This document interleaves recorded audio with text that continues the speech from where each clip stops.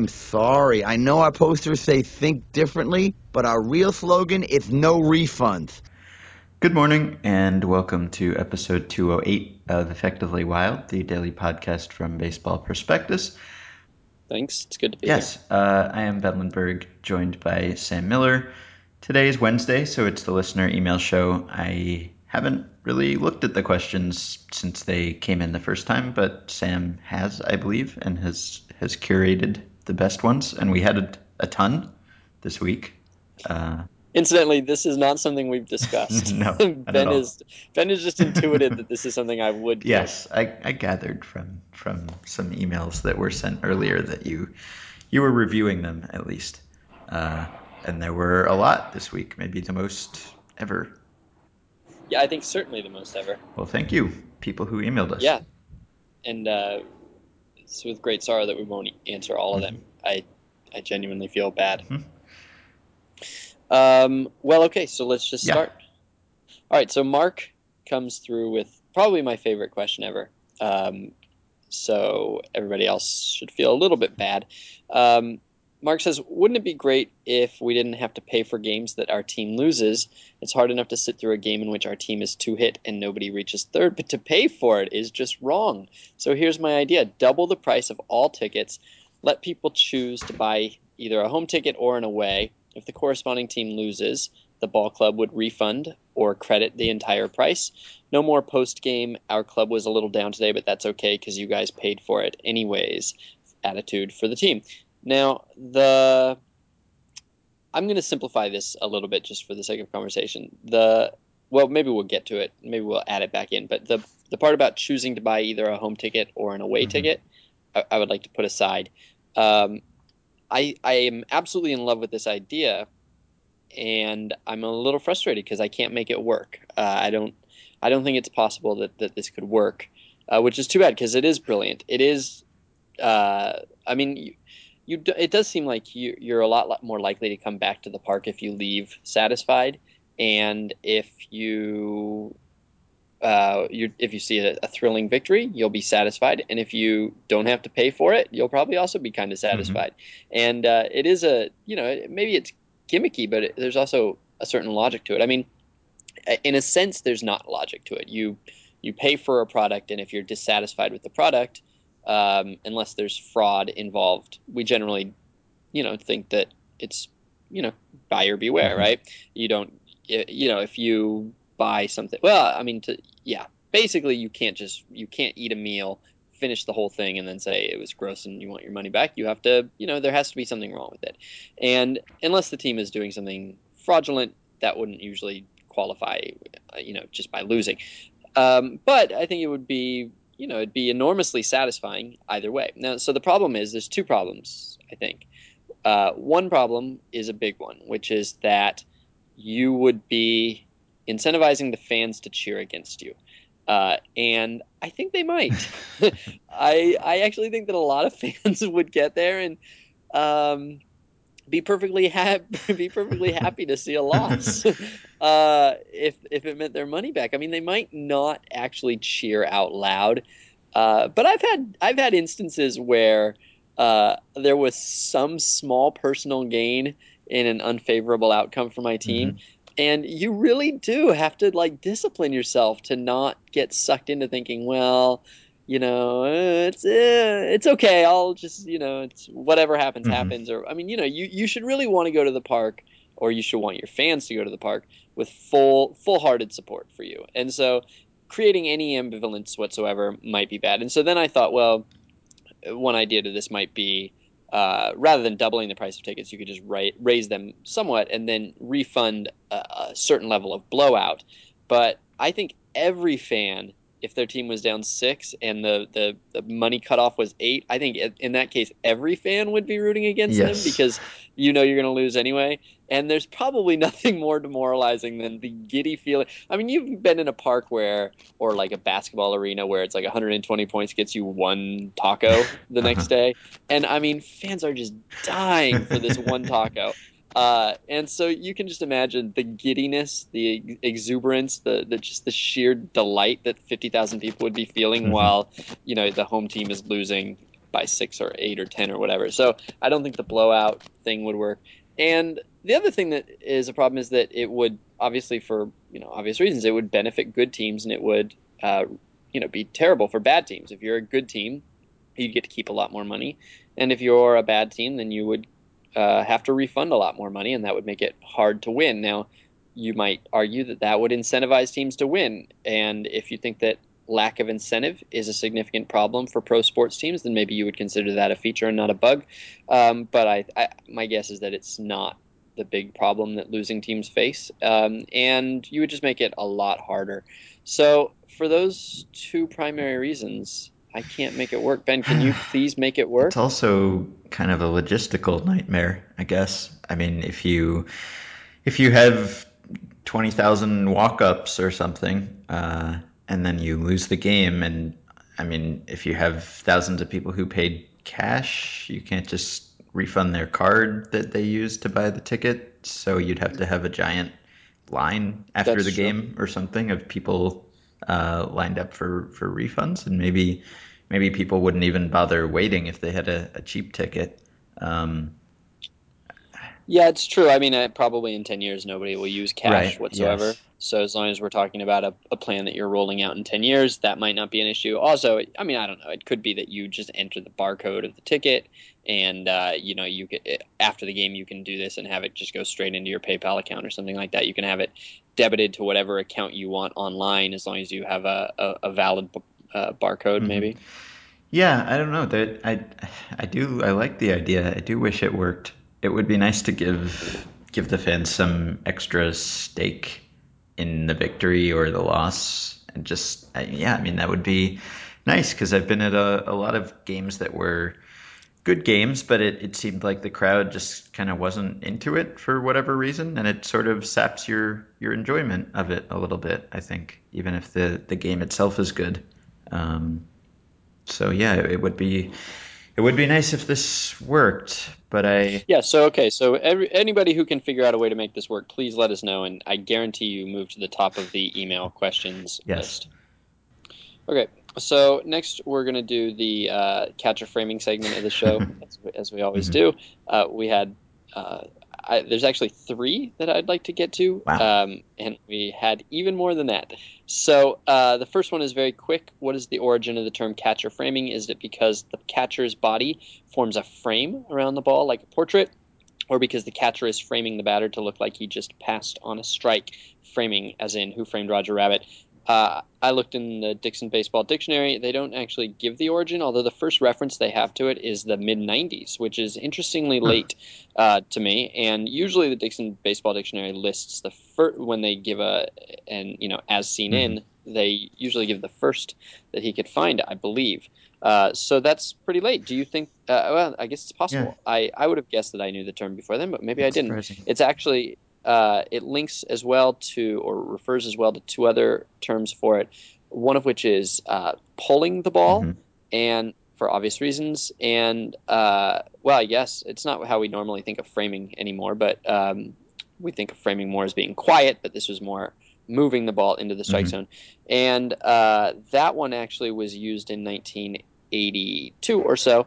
Um, and I think the third one is I forget what the third term was, but I always took it as like a portrait. It Hmm. never even occurred to me that it would be like framing as a crime, although it makes some sense, especially when you think about it as coming originally from pulling the ball, in which the emphasis is on deception and not uh, kind of Hmm. craftsmanship, if that makes Yeah, sense. it never really occurred to me that it was anything other than just kind of framing. Yeah, just making it look good, putting it in a in a nice frame in an attractive package for the umpire, Yeah, basically. yeah. So that's our guess. Although if we get confirmation, we'll pass it along. Adam talked about our conversation in which we talked about how catching would change, or whether there would be any sort of catcher skill to framing if there were robot umps. And Adam points out, and I don't have really a response to this, but it's an interesting idea.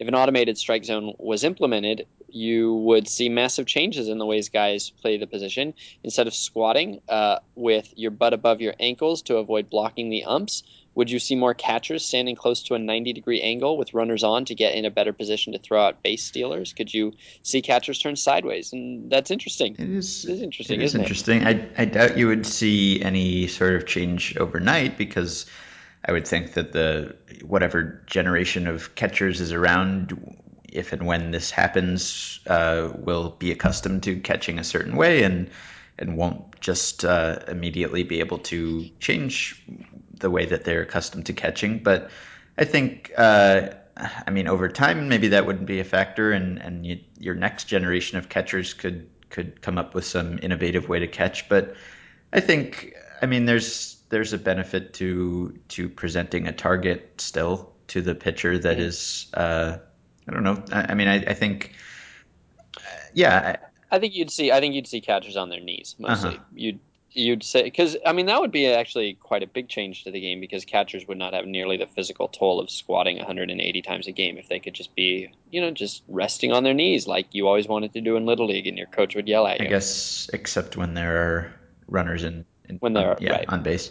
Um, Yeah. yeah, so I guess so. I mean, I doubt you would see guys set up completely sideways. You'd still, because I think certain pitchers like to throw to guys who kind of have wide shoulders and a big target to aim for, and they try to aim for the center of their body.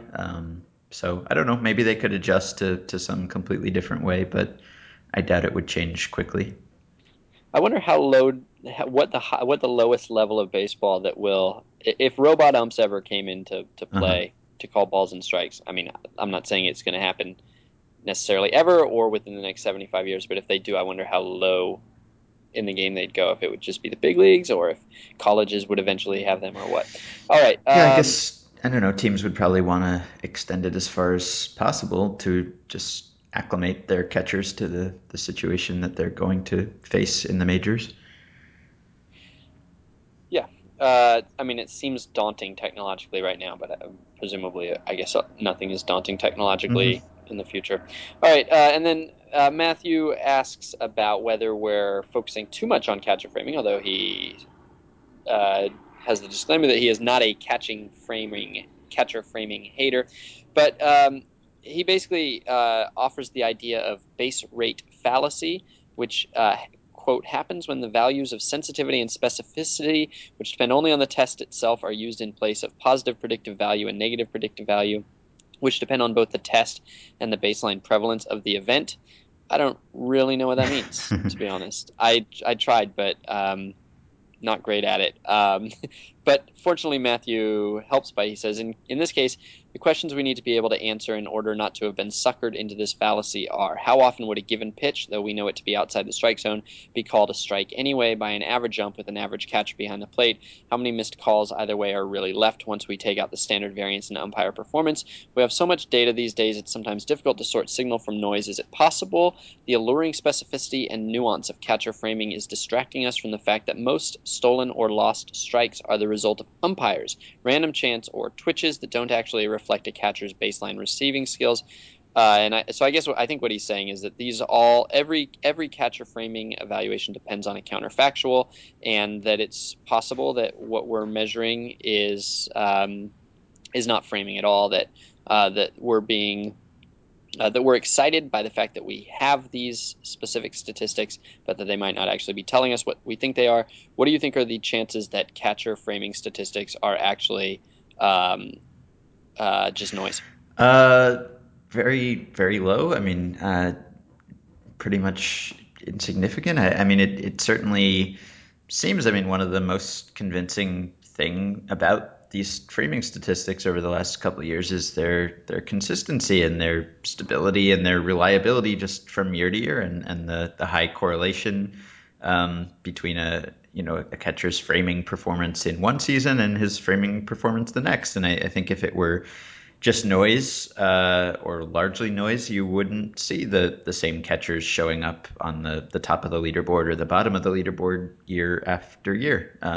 That's kind of what gives me confidence that it's real, just as it gives me confidence that Miguel Cabrera is actually a good hitter because he is every year.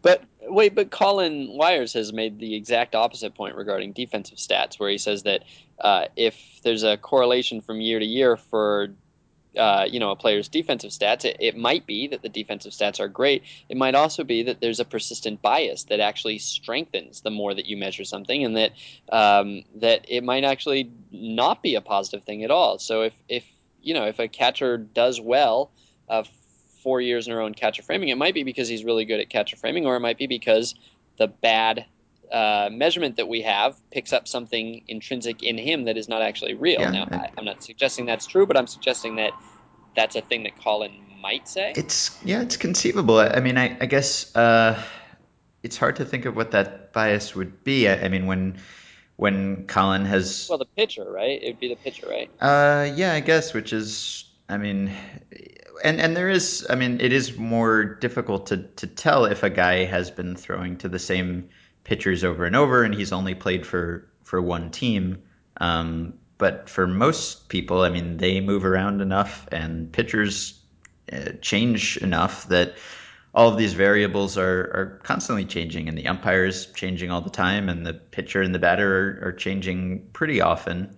And there's no real measurement bias as far as, I mean, Colin has looked into, other fielding stats are charted by people who are watching the game on TV, and it's hard to do that. There's no real frame of reference. So a guy who has good range might show up as having even better range because you can't really compare it to anything, and maybe you can't even see where the base is, and you can't see how far he went before the play to get to that point. And there's just a lot of sort of assumptions that you have to make because of the way that data is collected.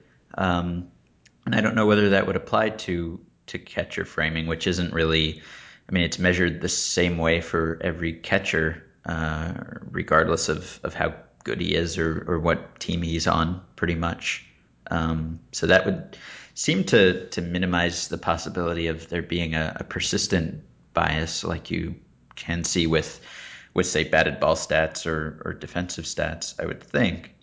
I mean, it's possible that we're missing something. Certainly, I've been pretty convinced, and I mean, I think when Matt says, "Are we focusing on it too much?" I think, yeah, probably relative to its importance. I mean, I've been writing about it all the time, and the amount to which I am writing about it nowadays is not really proportional to its importance, I don't think. I mean, if I wanted to just write about the most important thing, I would probably, I don't know, I'd just write about who's a good hitter or something. I don't know that the amount which I've been writing about framing is reflective of its actual importance relative to other aspects of the game. I think it is important, but I've been dwelling on it a lot just because I feel like it's an area that is new and interesting, and in which we can still sort of discover some things and learn some things. And there are questions that haven't been asked, and there aren't really that many areas of the game that it's as easy to look into and that haven't been looked into over and over and over again.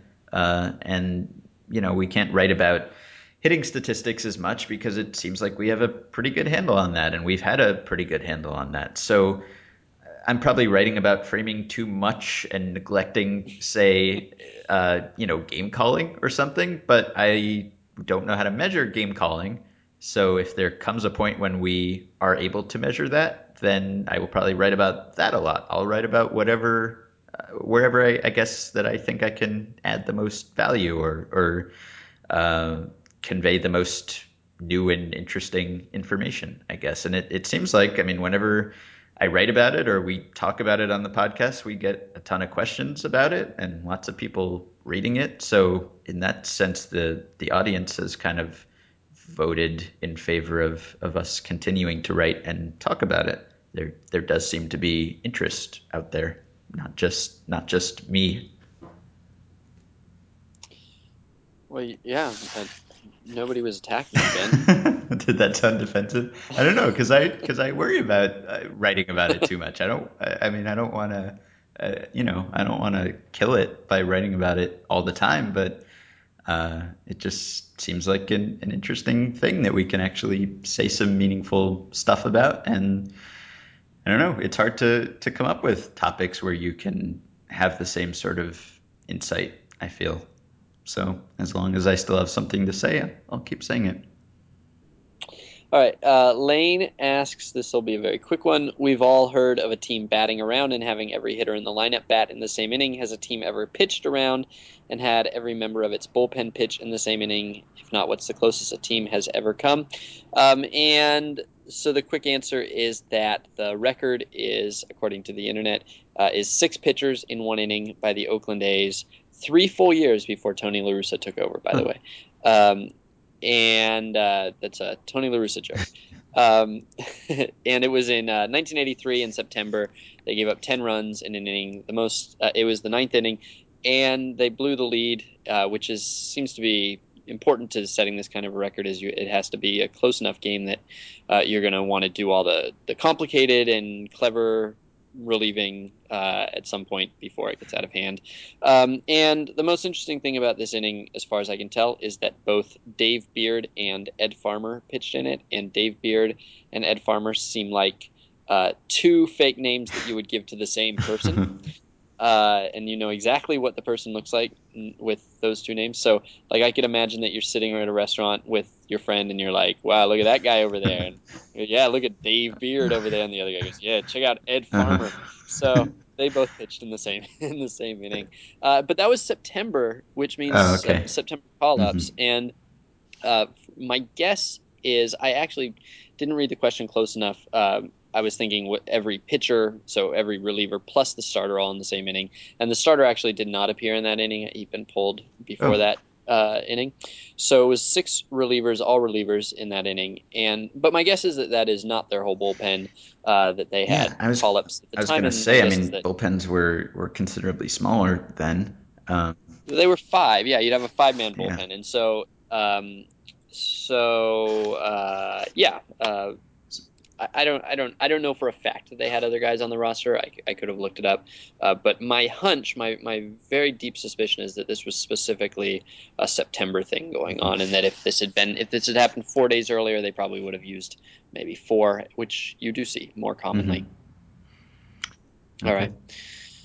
right. So let's see. I want to get to this one because I haven't noticed it, but why does Ben use so few contractions when I speaking? hadn't noticed that either. I just used one in that Uh, sentence. in that sentence you Yeah. did, yeah. I think we both do, and I certainly use a lot fewer than I do in real Yeah. life, and I think my guess is that it's a sort of a it's a forced formality to try to keep from saying something Uh, dumb. It's a way of slowing ourselves down without saying like and yeah and you know. It's just basically a tick that I think we use to stall because we're both slightly uncomfortable speaking in this format. I think if you and I were speaking on the phone, it wouldn't be nearly so stiff and rigid. Probably. I was watching an episode of Star Trek the other day where Data does not use contractions. I just didn't use one, and then I did. But his evil twin robot does use contractions, and that's Oh, one of the wow. ways that they're able to tell them apart. So Wow. That must have been hard for the actor. But Anthony also asked another question, which is another quick one. Has a team ever DH'd for a player other than the pitcher? I don't mean pinch hit, but let the pitcher hit and regularly bat for a position player on a team with Brendan Ryan and say the 2013 version of Wes Farrell. It seems like it would at least be an option. In my head, in my brain, in my memory, this happened when I was a kid, but it didn't because it's not legal. And I guess what I'm probably thinking, I'm probably conflating this with some combination of the time Rick Rhoden batted mhm. sixth for the Yankees or something along those lines, and like my own brain thinking this would be a great idea and that they should do it. But in fact, it's totally illegal, 100% illegal. The rule specifically, well, the rule names the pitcher. Once the game pitcher is switched from the mound to a defensive position, this move shall terminate the DH for the remainder of the game. So, uh, sorry, I read that out of order. I was supposed to read the other one. A hitter may be designated to bat for the starting pitcher and all subsequent pitchers in any game without otherwise affecting the status of the pitchers in the game. And then it specifically ties the spot to the pitcher. Well, so here's what I'm thinking. Like, I actually don't like this rule. I like the idea that positions are just a social construct, and that in fact it's just nine guys on a field, and a shortstop is just a guy who's standing near shortstop. He could move over to second base and he could be standing over there. It wouldn't change his, Mhm. his being or anything like Mhm. that. I mean, you could have seven guys stand at third base if you really wanted to. There's nothing illegal about having seven guys all standing at third base, and yet, we would assign them all positions anyway. Only one of them would actually be the third baseman, but they could all stand there. The third baseman could play in left field, and the left fielder could play in third base, and it would technically be true, even if the official scorer enforced some tyrannical position system on them. But I like that idea. I like the idea that it's very fluid and undefined. And pitcher breaks this, and this is the one rule. This is not the one rule. This is one of two rules in which it is explicitly made clear that the pitcher is different than the other Mhm. players, and that he therefore breaks the fluidity. The other rule being that you must face at least one batter when you step on the mound. But you could have argued that at least that rule is specifically about the mound, and that maybe it still wouldn't change what my idyllic vision of players being at whatever position they want. But this specifically makes it clear that a pitcher is a pitcher, and you have to do it. So the other rule that comes off of this is once the pitcher is switched from the mound to a defensive position, this move shall terminate the DH hitter role. Sorry, the DH role for the remainder of the game. So that makes it clear that the pitcher cannot wander over to second base and play second base without losing his pitcher status. It is a very clearly defined status. And that's a little bit disappointing to me, but nobody else listening It's cares. funny. Zachary Levine wrote an article on Tuesday at BP on the shift and how the shift kind of has an image problem or a PR problem, and that every sport really has an equivalent to the shift, and it should just be the new normal in baseball, and eventually we won't even think of it as the shift. We'll just think of it as defense.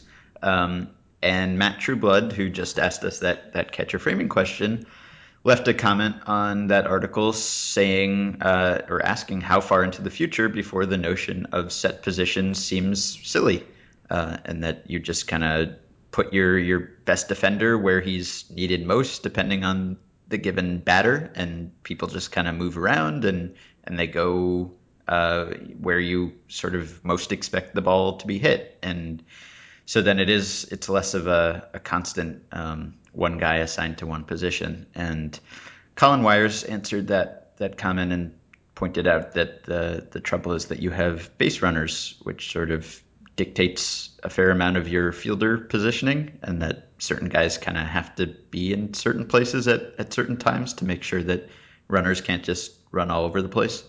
So That's just part of the calculus, yeah, yeah. I guess so.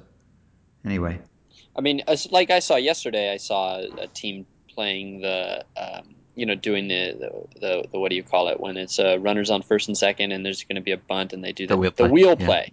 Yeah, so the shortstop starts out at second base. He's standing on second base, which is not where the shortstop plays, but it's at least basically where the shortstop plays. And then the pitch comes, and as the pitch is coming, he sprints to third. And so by the time the ball would be in play, he's standing at third base. He's playing the third base position. So, I guess in that sense, the shortstop is still playing within range of shortstop. But even in that case, there's movement allowed. You don't have to be in a circle. I mean, can you imagine if it were actually that there was a predefined zone, like in basketball, there's like the 3 second rule, and you can't be in the box for 3 seconds. Like, what if there was actually like a circle at each position, and it could be big enough that you could wander a little bit, but you weren't allowed to leave that position in the field of play? It would be Mm-hmm. awful. And in a sense, the rules have put a circle around the pitcher's mound, and declared none of us free. Yes. And I value There would freedom. be no Jeter flip play. Exactly. Mm-hmm. There'd be like, cheater. Like, what if there were like electric fences, like Hunger Games Well, style, and he would cheaters? just jump over them. And Yeah, he probably would have fallen into the pit yes. too while he was over there. All right, so last question is not that baseball-y, but it's from John Schaefer, who is a podcaster himself. He podcasts a video game. Sorry, I don't think they call it video games. Do He's a people game call them? designer. Yeah. He's a game designer, and he hosts a podcast on game design called the Game Design Roundtable, I believe. I just think that you're not supposed to say video games anymore, right? Nobody says video games. I say it sometimes. I guess it sounds like you're talking about something a kid would do, and now everyone Uh-huh. does that, so it does sound a little weird. All right. But there are other types of games, so sometimes you have to specify. So he says, as you've noticed several times, having a career involved with baseball has altered your relationship with the game. I was wondering if, and he italicizes this, so you know it's important, hosting this podcast for the last 10 months has had a similar effect.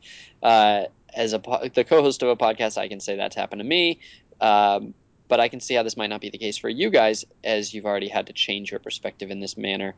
And he also relatedly asks, do we aim to avoid covering the same topics on the podcast that we write about? So the answer to that one is that we don't. I guess we don't aim to, but we both feel like once we've said something, it works more the other way, which is I'm looking for a topic at 8:30 at Right. night, and I find something, and normally without the podcast, that's something that I would probably develop and turn into an Hmm. article because I'm always looking for article ideas too.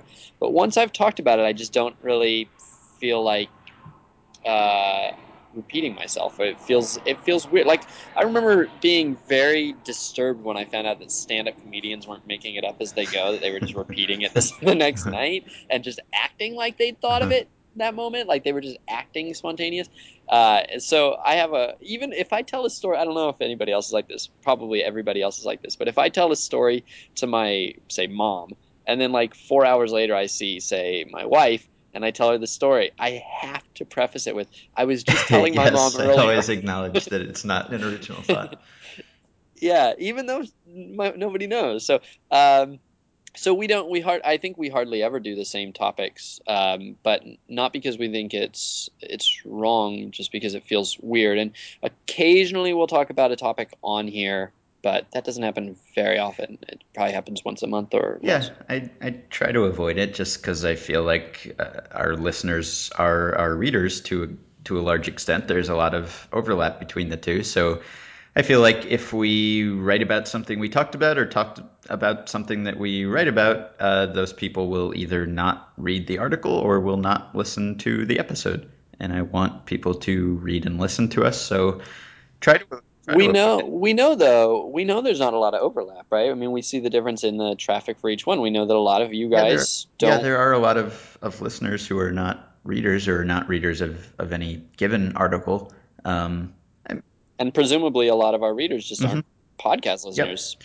Yeah, there's some overlap. It's not a huge amount of overlap, but yeah, I mean, I guess there are times when I feel like I wrote something more interesting than usual, and I kind of want to talk about it. Or I guess there have been times when I have an idea that I kind of want to develop by talking to you about it and then write about it. Except, yeah, then there's that risk that I'll feel like I have nothing left to write about after we talk about it.